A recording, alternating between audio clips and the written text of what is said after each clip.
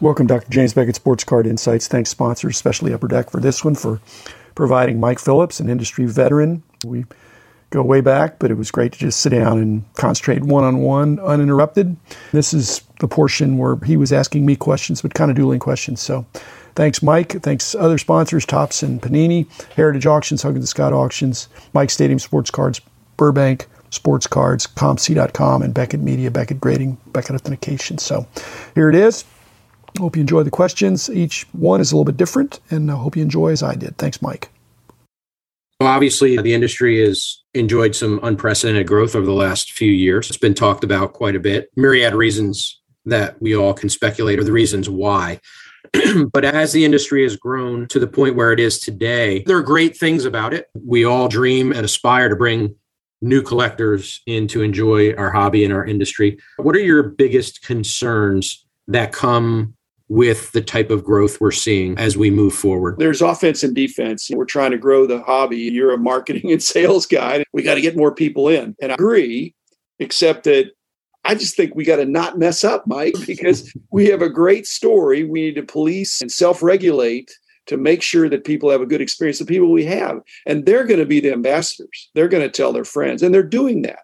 We got to have damage control for when there's a bad brush fire, we got to snuff it out. And not that we have to make it a private thing, but people need to know that this is a hobby where integrity and fairness, and you can make money and have fun. So we just need to not mess up. And I think the organic growth is, because I don't know that there was any national campaign two or 3 years ago, unless you want to call COVID the national pandemic campaign. But people found out that sports cards, trading cards were fun, were profitable, dynamic, way more social than it was back in the day. So I think we just need to not mess up. That means taking care of our own business. Chris Carlin would always talk about the customer experience. What's the customer experience? And he's moved on, but his longtime legacy there, it's in good hands. And Upper Deck gets good marks for that. What is the customer experience? They coming in, they having a good time. Is it rewarding? Is it something they'd want to tell their friends? And when they do, we're going to have organic growth that's double digit. We don't need to double every year, in fact, but we want double digit growth every year. And if you have double-digit growth, you're going to double every so many years. So I figured out that if Fanatics came in and threw a lot of marketing money at it, there's nothing wrong with that. But if their goal is to grow 25% a year, that's doubling every 3 years, if you do the math like that, approximately. And so then in 10 years, they'd get their 10X that they supposedly are out extended for. But I think 25% growth is very aggressive in any industry. Sure. It's meteoric to do it year after year.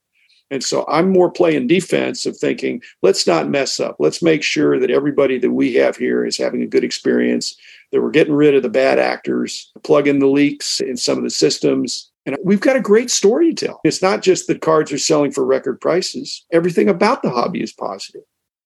Products have never been better. Innovation inside the pack, in spite of the fact that you've got single source licensees, they're still looking at each other. Upper Deck is doing great things in hockey and other things they're doing. Leaf is doing some interesting things. The Topps and Panini, all of them are trying things. They're throwing things out there. And the customers, for the most part, are saying, give us more.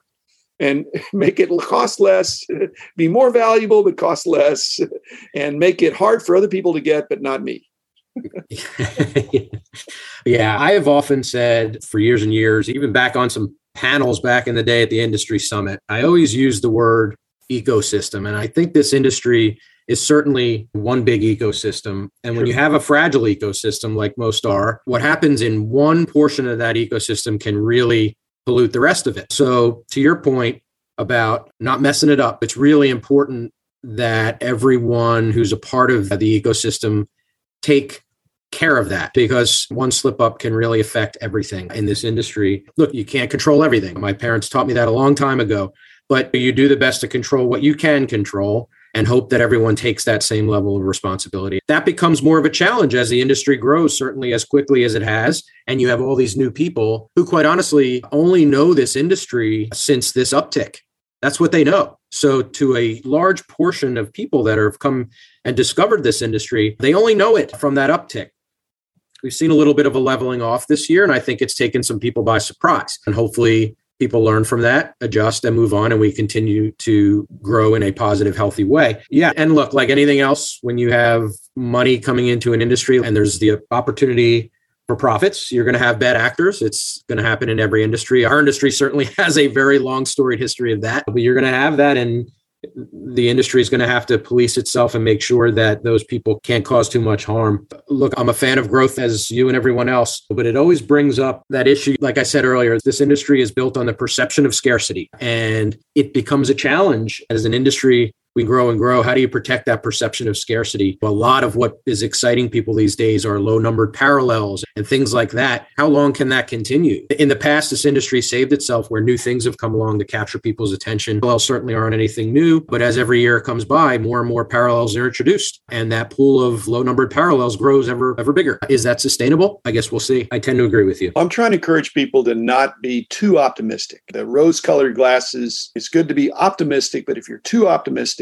it's like thinking, hey, I've heard the stock market's a good place to put money. I'm going to put money in the quote unquote stock market. You have to buy stocks, sector, even if it's an ETF. There's some kind of grouping, an individual stock or a group of stocks that you're saying, I think these are the ones that will outperform the broad market, or I'm just going to be in the market. I think people need to do the same analysis for sports cards. If we just narrow it to sports, what sport, what product, what company, how am I going to collect? And if your goal is to be self-sustaining or actually to make money, there's day traders out there that make money in stocks, but there's also day traders out there that lose money in stocks. It's glorified gambling if you don't have an edge and you're not buying right. So buying right does not mean I just bought at what it's worth today. I have some concept of what it's going to be worth tomorrow based on the way I think things are moving. And people are willing to bet on that. I'm betting that if I buy this product right now, I think I'm going to enjoy it and I'm going to do better than if I bought something else. Your analogy is spot on, but what sets ours apart is you're dealing in subject matter that is fun, and it's something that we all enjoy on a daily basis, regardless of the sport you watch or the TV show or movie that you enjoy. The subject matter is fun, and it's ever changing. Every year, it's supplemented by new subject matter, and there's always the history. Vintage is just such a beautiful thing. It has history. When I look back at some of that stuff, it just brings me back to such a better time. It has inherent value. It has stories connected to it. What we deal in and what we collect, yes, it goes up and down in value, but it is attached to something that we all feel like we know really well and is a lot of fun. It goes up and down in value, but it has value. Whether it has as much value tomorrow as it did today or yesterday, I don't know. I've had season tickets to the Mavericks for 32 years. They cost more than $100 a ticket. I'm not going to say exactly, but they're good seats. They're more than $100 a ticket. Every time I go to a game and bring friends, I could think, instead of bringing them to this game, I could get some basketball cards for this $100. And so it makes the boxes of basketball, and I used to have hockey as well. That's the competition. It's for anything. I can keep that $100 and spend it on cards or go to a game. And when I go to the game, all I've got at the end of the game is a memory. And so I had fun. I enjoyed being with my friends. I enjoyed going to the game, but I got nothing. If I buy a box of cards for $100 or a pack these days, I still got the cards, and they might go up in value. They might go down. So I just tell people it's a mixed market. There are no sure things. Enjoy the ride. Yeah, I agree. Absolutely. Yeah. And one of the things, whether you love it or hate it, social media has done, one of the things I think drives people, and part of that experience you're talking about, having that tangible asset, is social media allows you to show off your collection in infinite ways now. And what is the basis? Think about social media. What is the driving force behind social media? It's having the ability to show off what you have or what you're doing to so many people now, particularly Instagram, whether it's where you are, or the food you're eating, or your trading cards. What's the basis of collecting? And basis of collecting things that are rare? Yes, there's a financial part, but it's also having something that most people don't have, and a pride in having that. And now social media has opened up the ability to be able to show that to not just your friends when they come visit, but to everybody. It's very powerful, and I believe is likely the single biggest influence on what has taken this industry to the level it's at now.